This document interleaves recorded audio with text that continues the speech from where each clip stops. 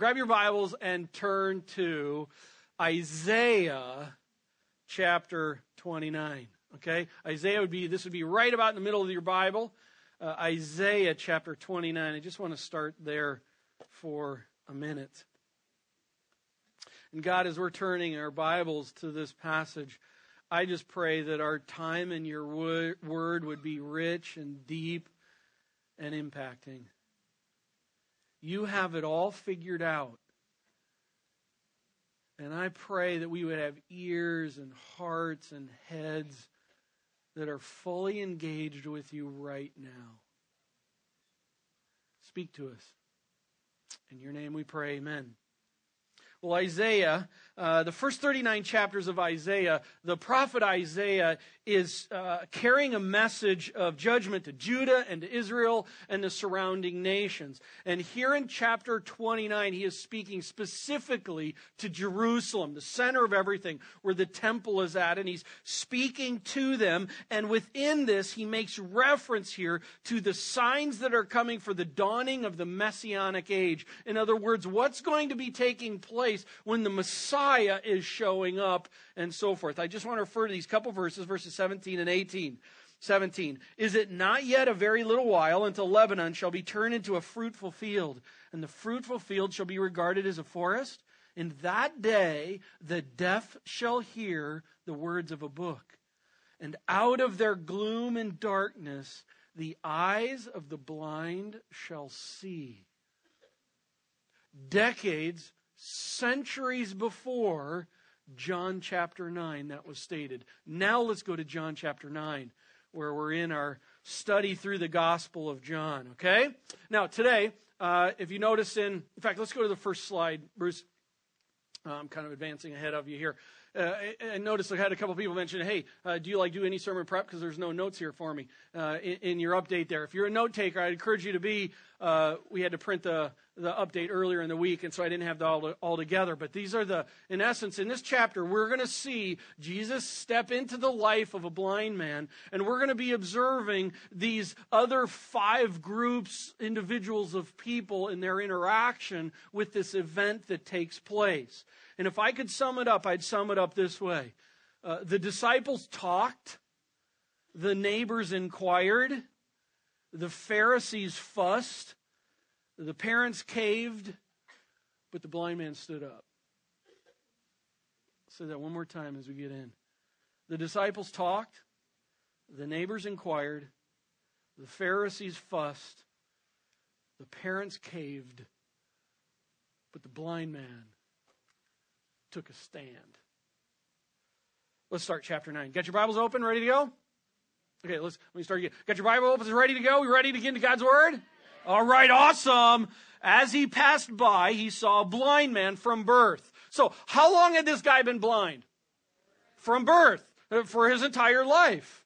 Okay, important point here. So what we're saying is he wasn't a teenager and was helping his family, say, out in the field and had a tragic accident and got his eye poked out, or both of them. That's not what happened, right? Okay, and we're not saying that because we don't really know how old he is, we're not saying that he, as an older gentleman, got cataracts and went blind for some. We're not saying that, correct? We're saying he was blind from when? Birth. He's blind from birth. Verse 2.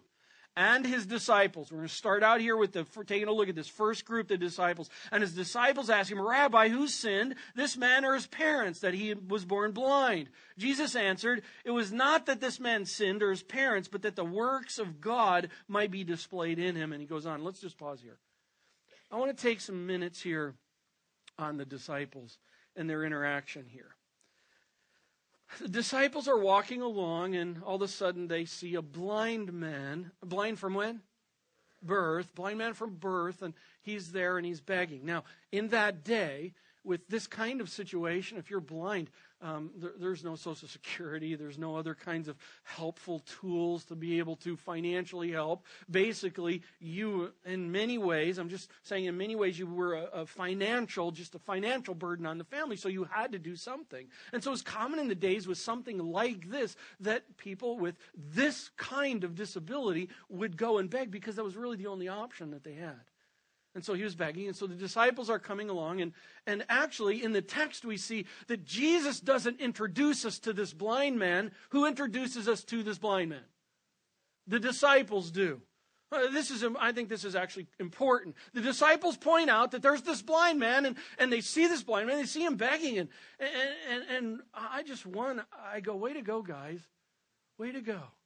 Because as you look at what they're saying here, part of what they're doing is somewhat what I've talked in weeks past. They're trying to bring real life into a biblical God framework. They're trying to think the eternal in the situation. Because they're not just talking about, I wonder what happened to him. They're talking about some spiritual thing with them. So I go, way to go, guys. Really, way to go. We should be that. As we go through life, we're to be seeing life through the grid of Scripture. Now, two problems.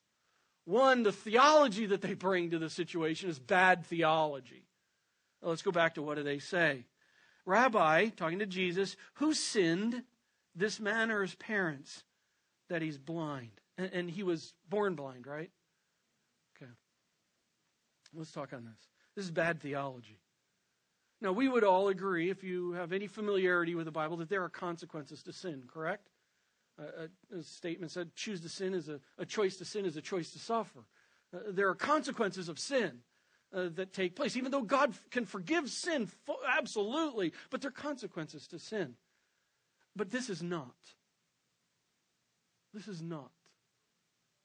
Nowhere in the Old Testament does it teach this idea that something like a child born blind is caused by a mother's sin or a father's sin.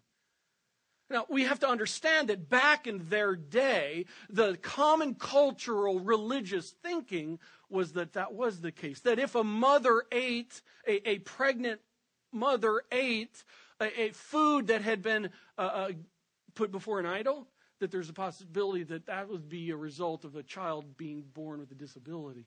That's not how this works. Okay? In this situation, that is not how this works. But yet in that day, that's what they taught. It's kind of like if you know about the story of Job. Job has all this stuff come up, and his friends are kind of like, Job, come on, dude. What did you sin to have this suffering happen to you? And the answer is none. Okay? There's a lesson here. I just want to start off with this morning. Be careful of where you get your theology.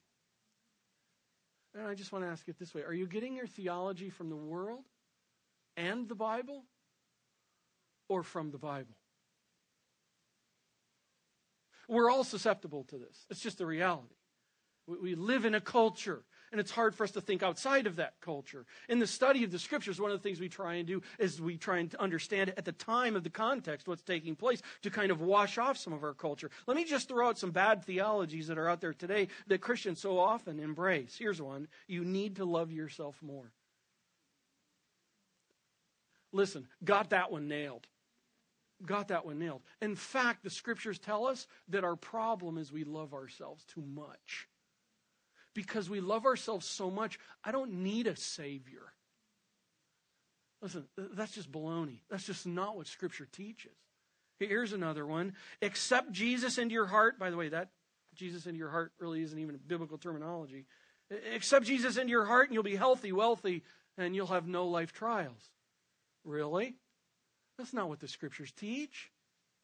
Here's another one. The goal of life is my happiness, and Jesus can come and help fulfill my happiness. That's baloney too. The goal of Christ is to grow you and I to become more like Christ. That's the goal. And out of that, there's joy. And joy is superior than to this happiness fluffernutter stuff going on. Okay? I have no idea where fluffernutter came from. But it sounds really good right now. Here's another one, and I'll just tell you straight up, I wish this was actually true. Always lead to God. Then God must be a complete and total schizophrenic. That's so not true. I am the way, the truth, the life. No one comes to the Father, Jesus says, but through me. It's hard truth, but it's the reality. And just another is kind of a lot of this comes out of the, well, I just grew up believing. Okay, Cool. But is it biblical? That's the bigger issue. So here in this is one of these things where I just want to challenge us at this point. Be careful with our theology. We get our theology from Scripture, not from culture. Here's one more thing I kind of want to use in this scenario, because actually what we see is we don't see the disciples making any step into this guy's life, but we do see them talking about this guy and talking theology. Let me put it this way. Talking theology often evades life engagement. Another way of saying that is too much orthodoxy can lead to fruitlessness. What am I talking about?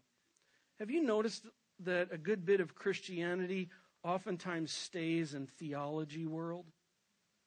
You know, just talk the philosophical, talk the theological angles of an issue or passages or various people over time. And we keep it in this debate talk kind of a place. Sharing how much we know, potentially at times just to impress others. Maybe, I hope that's not the case, but I will say this. Oftentimes it ends up being where talking theology becomes a very convenient way of staying at a distance.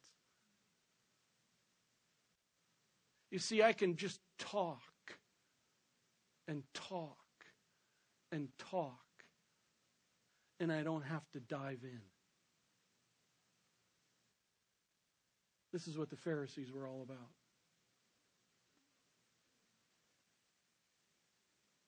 Frankly, it's easy Christianity. It's armchair Christianity. It's Christianity that ends up building people with big Bible heads and weak spiritual muscles. And oftentimes today, actually, church is designed to be comfortable and easy. So often church is structured, and many of you know what I'm talking about. Come on Sunday morning and sit and be taught. And then go to your adult Bible fellowship and sit and be taught. And then go Sunday evening and sit and be taught.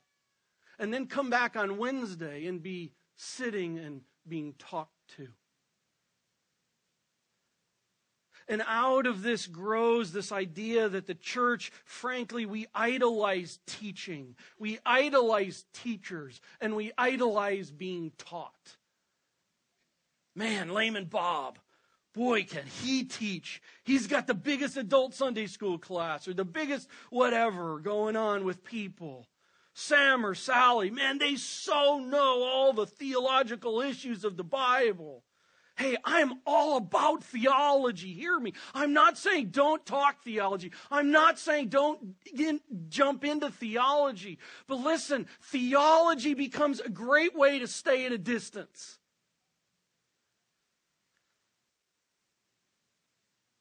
And the idea of, even I'll just take it as Eric talked this morning, the idea of me as an adult jumping into a children's ministry class and to love on them with the fame of the name of Jesus Christ for 90 minutes. Nope, can't do that because that's not my thing.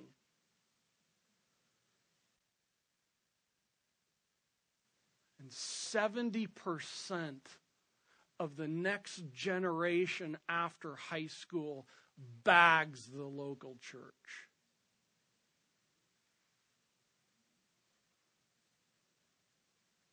I want to be connected with other believers. I want to be with the believers that have the same interests as me and hobbies as me and are in the same life stage as me. Serious? Are we really that surfacey? Send money, just don't send me. Love the poor, love the hurting, love the incarcerated. I'm just waiting for the church to organize the program to do that. Do the altar call. I love watching people respond. Plus, it gets the call and the burden of me jumping in and sharing Christ with people off my back.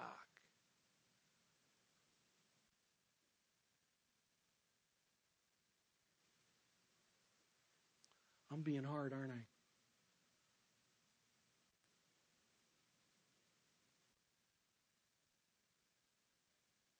Give up some of my time? Give up some of my money? Give up my favorite TV show night? Give up the emotional energy? I don't have time. Okay, I'll do it if there's measurable results that come out of it. I'll do it if it turns into a really cool video God at work testimony. I'll do it if I enjoy it. I'll do it as long as I won't get burned. I'll do it as long as someone doesn't take advantage of me. Friends, it's hard to step into people's lives. It costs.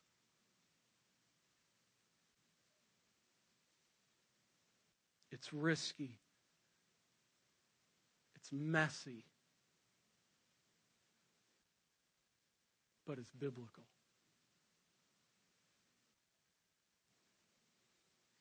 Are we going to be the church with a nice piece of property and a sweet building to live in so that we can be conveniently comfortable to talk? I hope not. I'd rather not have a building. So what are you going to do about it, Pastor Doug? What's the program you're now going to unleash? None. I want to say this. I am so proud of this church and so many. We have had in the last 3.5 years nearly 100 people go outside of the borders of the U.S. A church our size. We have small groups without me even knowing it. Go and serving at Wheeler Mission. Small groups without me even knowing it. Going and serving in the ministry under the bridge in downtown Indianapolis. We have people that are doing things. We had teens yesterday come to our house and ask if they could rake the 6 leaves in my yard. We have people who are putting together Christmas boxes to send to people other places around the world that we don't even know who they are. We have people who are loving on the incarcerated.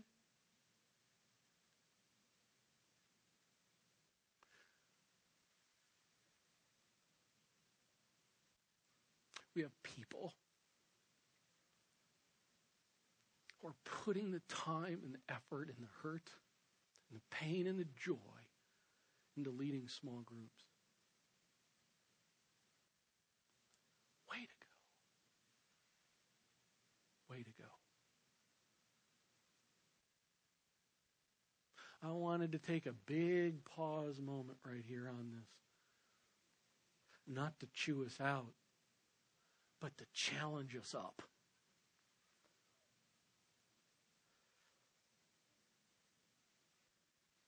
Jesus answered, verse 3. It was not that this man sinned or his parents. No. Bad theology. Let me help you understand. But that the works of God might be displayed in him. Verse 4.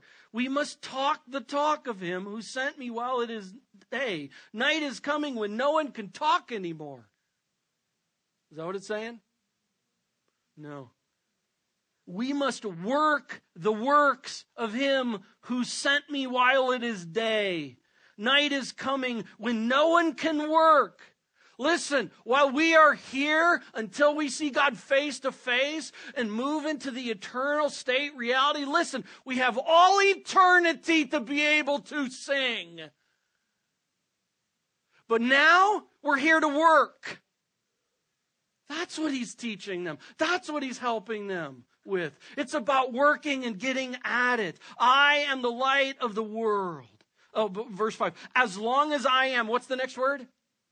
In the world. By the way, in the world is not outside of the world. It's not like at a distance. He is like smack dab right in the party. In the world. and he is the light of the world. Very, very special statement being made. Let's keep on going. Verse 6, having said these things, he spat on the ground. No, I won't do sound effects. And made mud with the saliva. Then he anointed the man's eyes with the mud. And he said to him, go wash in the pool of Siloam, which means sent. By the way, it's really interesting when you read about so many commentators and so forth, people. This is kind of one of these things where it's like, he's sending them to this place called sent. And what does that mean? And the spit and the dirt. And what does that mean? And it's intriguing because in the scriptures we find various places that Jesus did it in different ways. We find it somewhat times that what he did was he came in and he just spit on their eye, on his hand, and put it on their eye. Another time we find he just touches their eyes. This one he spits in the dirt and makes some mud and put it. It's all like, okay, all together. Ooh. Ooh. Why does he do this? You know what? Don't know. I will think part of the reason is because if he did it the same every time, we're the kind of people that would be in love with the means in which he did it and miss the one who did it. And so it's like, I don't know, what do I feel like now? I don't know, let's just like hang a spitball in the dirt right now. And he's just like, hey, let's just go after it. I love this. Jesus is just this is all about Jesus. It's not about the manner in which he's doing this. So he went, washed, and he came back, and what happened?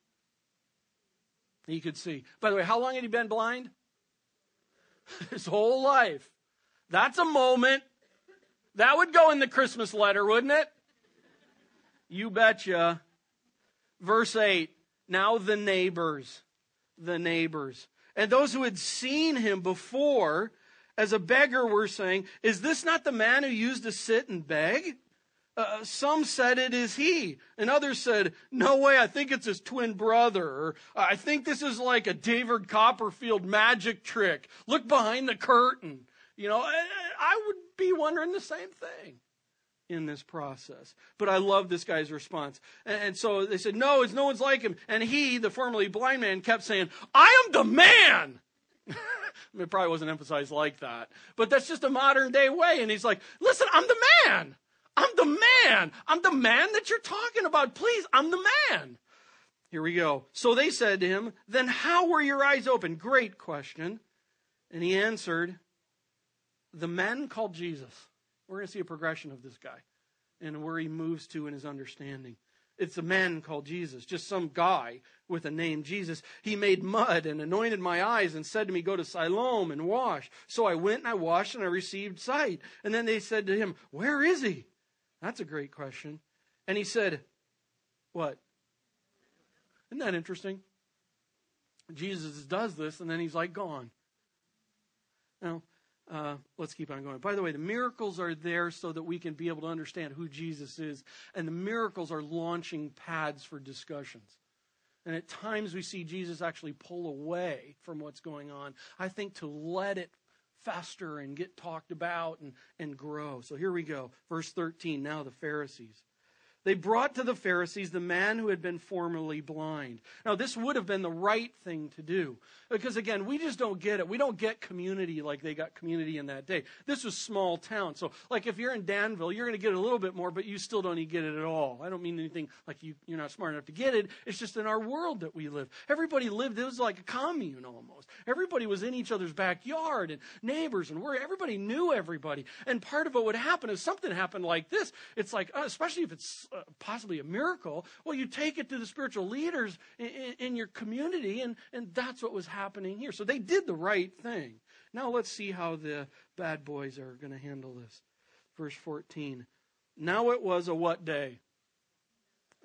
Whenever you hear the Pharisees and Sabbath, you know something's about to go down.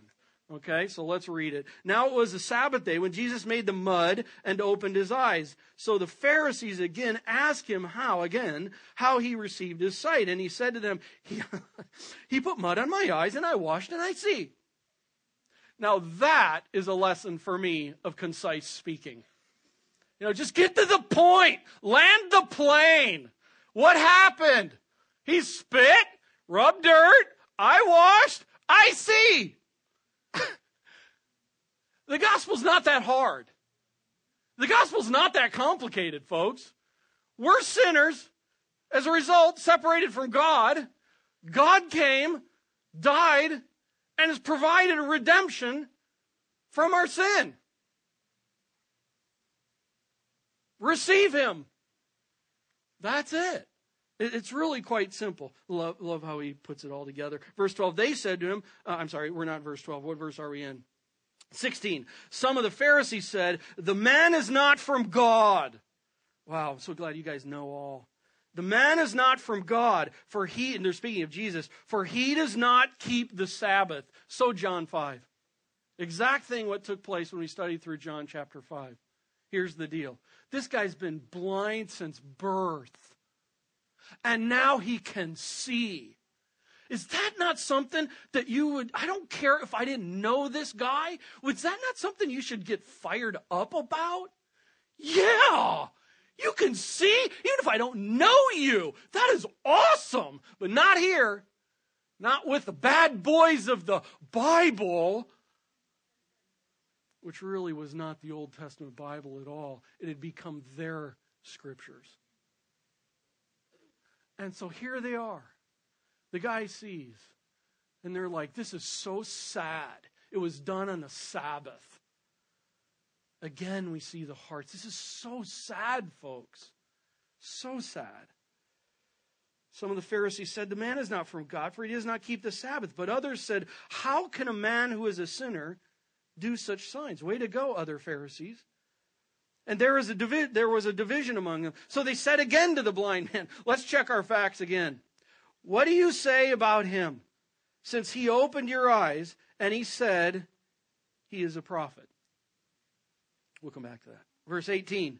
Now we go to the parents. The Jews did not believe that he had been blind and had received his sight until they called the parents of the man who had received his sight and asked them, is this your son who you say was born blind? How then does he now see? That's just weird. Verse 20. His parents answered, we know that this is our son, and we know that he was born blind. You would think if anybody knows someone's born blind, it would be parents, right? Are they good witnesses? Can we agree? Good witnesses? Okay, good witnesses. He was born blind. Verse 21. But how he now sees, we don't know. Could you imagine, parents, if this was your child, and all of a sudden he comes back and he can see? This is like, get the frozen pizza out of the freezer. We're having a party tonight. Okay, maybe not the frozen pizza. Okay, but this is a moment to celebrate.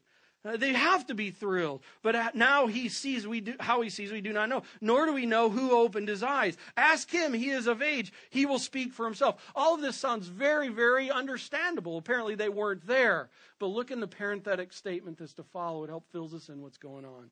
Verse 22.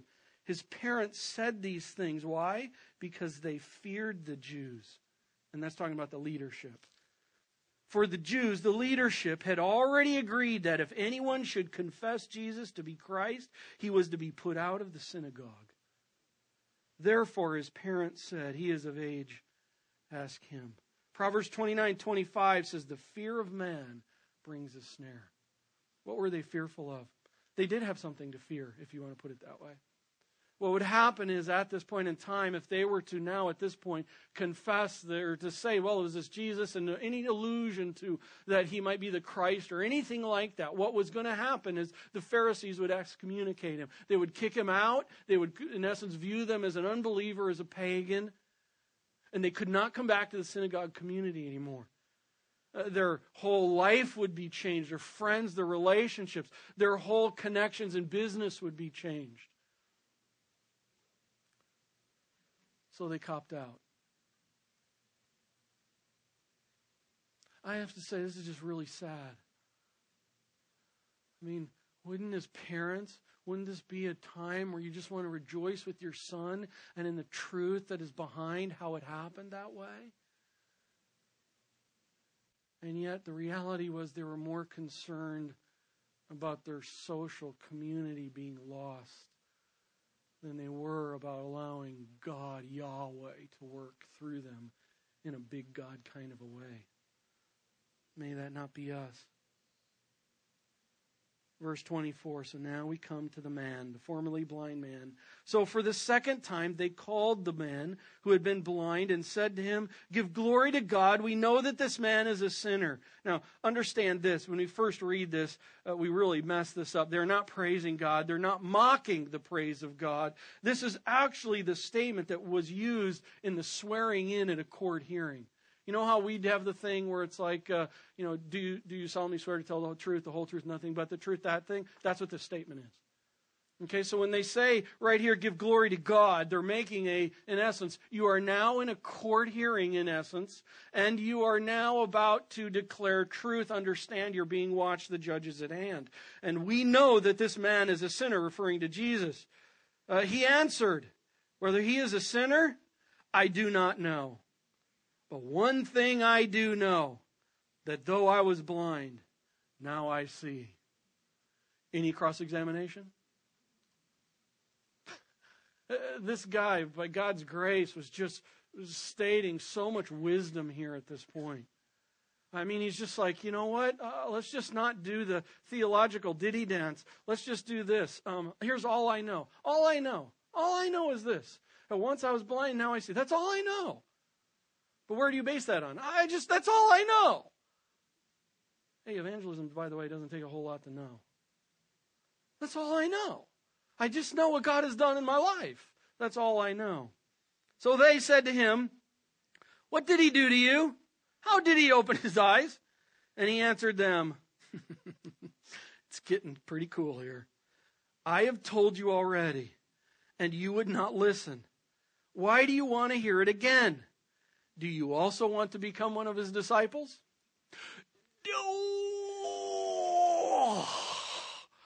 Oh my. I think this is the kind of statement where he's just speaking truthfully from his heart. I don't think this is the kind of thing where he's standing there going saying, what do you say now, girl? You know, that kind of thing. This is what, I'm bad. But here he's in essence just saying, listen, so push back. You're going to push me? You're going to push me? Listen, you can go ahead, keep pushing. Keep pushing, keep pushing, keep pushing. But I'm just going to tell you one thing I know, and I'm standing on that, baby. And I'm going to push back. If you want to push my theology, I'm fine to push back on theology. But I only know one theology. I was blind, now I see. But I'll fight that one to the core. Okay? And we see this pushback. And there's huge ramifications for this guy. Verse 28, and they reviled him. I'm sure they did. And they reviled him, saying, you are his disciple, but we, oh yeah, proudness, we are the disciples of Moses. We know that God has spoken to Moses. But as for this man, we do not know where he comes from. Ask. Dudes, just ask. Oh, by the way, Isaiah 29. In the time of the Messianic age, when the Christ would be coming, things like this would be happening. And these guys had access to those truths. But they forgot them. They were so into their thing that they forgot God's thing. And they missed the big picture. They reviled him. You are his disciples. We are disciples of Moses. Verse 30, the man answered, why, this is an amazing thing. You do not know where he comes from, and yet he opened my eyes. We know that God does not listen to sinners, but if anyone is a worshiper of God and does his will, God listens to him. Never since the world began has it been heard that anyone opened the eyes of a man born blind. If this man were not from God, he could do nothing. Now there is some awesome theology. Awesome theology. Awesome theology. Brought to bear on the real life situation. Verse 34, they answered him. Look at this is just, everybody say sad. Oh, look at this. You were born in utter sin. Seriously, that's just gross. A child born blind. And they're just coming back with a smack talk. You were born in utter sin, you low life. And you would teach us? So they cast him out. Verse 35, Jesus heard that they had cast him out, and having found him. Underline that. Here's what happened. Jesus wasn't there when all this was taking place. All these eyes, all these people around him. And yet he stood up in the reality of what was going on, because this was a moment in time that he was going to take a stand, because he needed to take a stand here at this time in his life. And so he takes a stand, and Jesus isn't there to know about it, but he hears about it, and he goes looking for this dude. Love, now that's a shepherd. And he goes looking for his sheep, and he's looking after him, and he's finding him, and look at what he brings to him. Do you believe in the Son of Man? No, I don't have time like I did last week to spend on the Son of Man. The Son of Man is not talking about Father, Son as inferior. It's not talking about more mature, less mature. It's not talking about an image kind of like, but yet there's a distance between the two. No, back in that day, Son meant equal to. He was saying, I am equal to man. Oh, what a cool statement when gone to the cross. But you have to also take this. We talked last week, Daniel 7. Daniel 7 says that the Son of Man is the one who will come and sit on the throne as a king over a kingdom. All nations will be speaking to him. All will be serving him. He is the Lord on the throne. So when he asks this, he's not just saying, do you believe I'm kind of like going to be going to the cross? He's referring back ultimately to the Old Testament. And this man responds here, and he says, and who is he? Doesn't even know yet. Who is he, sir, that I may believe in him? Jesus said to him, you have seen him. Oh, don't go by that. He's seen him. He hasn't just heard about him. He can now see. You've seen him now. And you've seen him, and it is he to whom you are speaking. And he said, Lord, I believed. And he worshiped. Very important, just the time. Last week we talked about in John chapter 8 about how people believed, but yet Jesus knew that they really didn't believe. They believed that he could be the one sitting on the throne to make their life all cool and cool. And then what ended up happening, if you remember, well, last week when I bruised Todd, and by the way, I noticed you're way up top today. In that what happened was what was happening is they said, yeah, we believe in you. And then they just kept pushing back and pushing back and pushing back and pushing back, but not here. What's the difference? They say, I believe that you are the one, and they worshiped. Completely different life response. And Jesus knows the heart of all men, John 2:25, and he knows what's going on. And Jesus sought him out, asked him the question, revealed himself to him, and here this guy believes. Verse 39, Jesus said, for judgment I came into this world, that those who do not see may see, and those who see may become blind. Some of the Pharisees near him heard these things and said to him, are we also blind? Jesus said to them, if you were blind, you would have no guilt. But now that you say, we see, your guilt remains.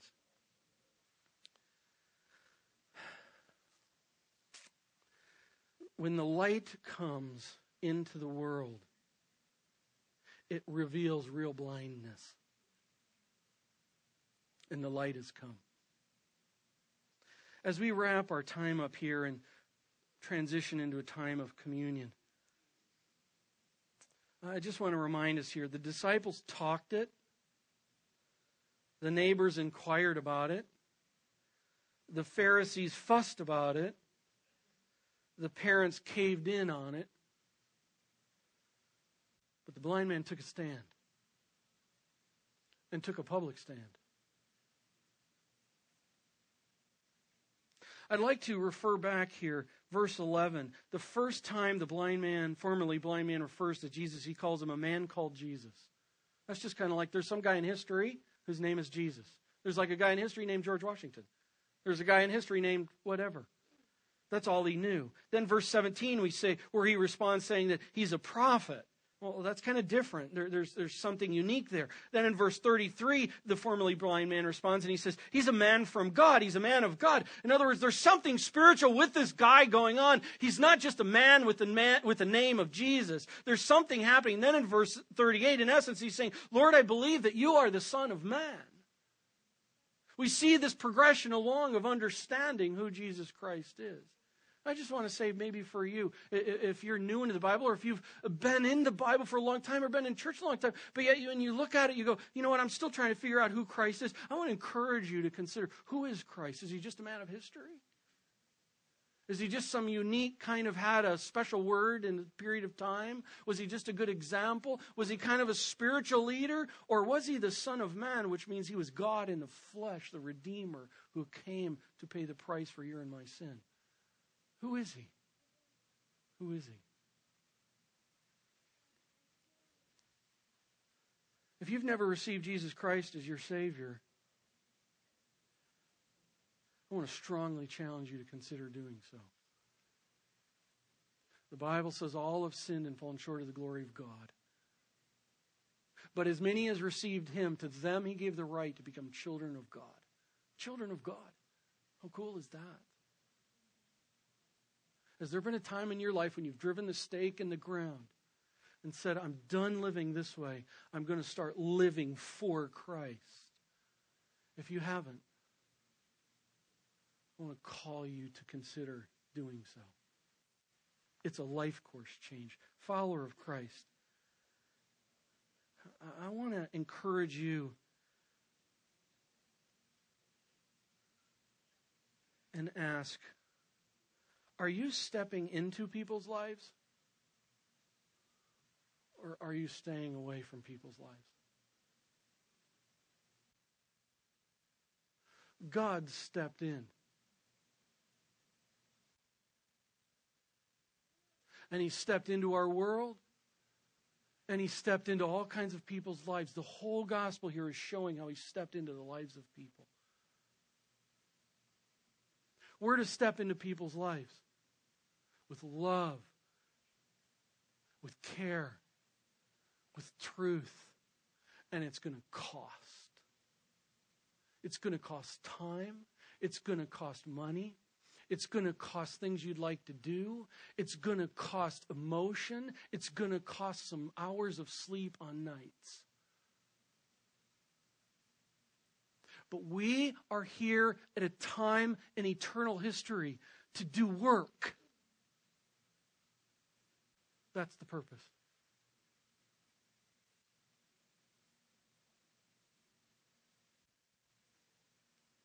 I'm just going to kind of wrap it this way. I've been so gripped by this formerly blind man standing up when his parents caved in, standing up when his neighbors questioned even who he was, standing up when the Pharisees cussed him out.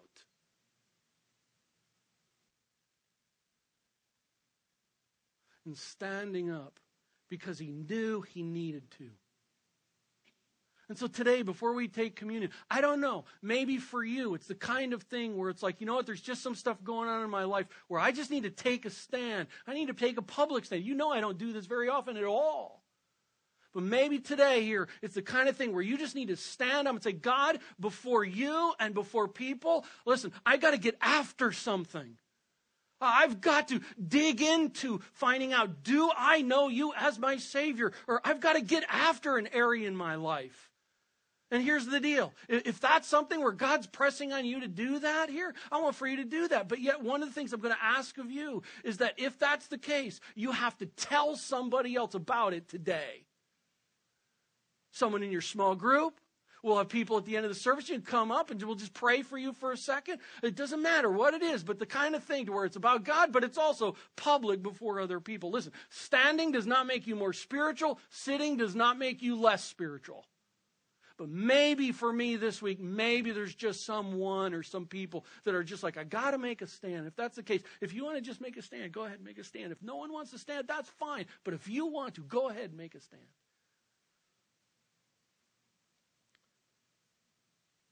God is a good God, isn't he? Anybody want to stand? It's not like it makes the sermon successful. That's not the goal here. But that's fine if not. I just talk to people sometimes, and sometimes people are like, I just wish someone else would stand before I would. Anybody? Let's all stand together. Let's stand. If I could have the folks with communion come on down and get ready and position for communion. Lord, I want to thank you so much for being the model of what it looks like to live for you. You came and you stepped into our lives. And you got engaged. You got involved. You made yourself available. And Lord, you know it. I and we struggle with our selfishness. I and we struggle to be about ourselves, to be about comfy, cozy world. And yet, Lord, you stepped out of the comforts and the wonder of heaven to come into our sin-cursed world.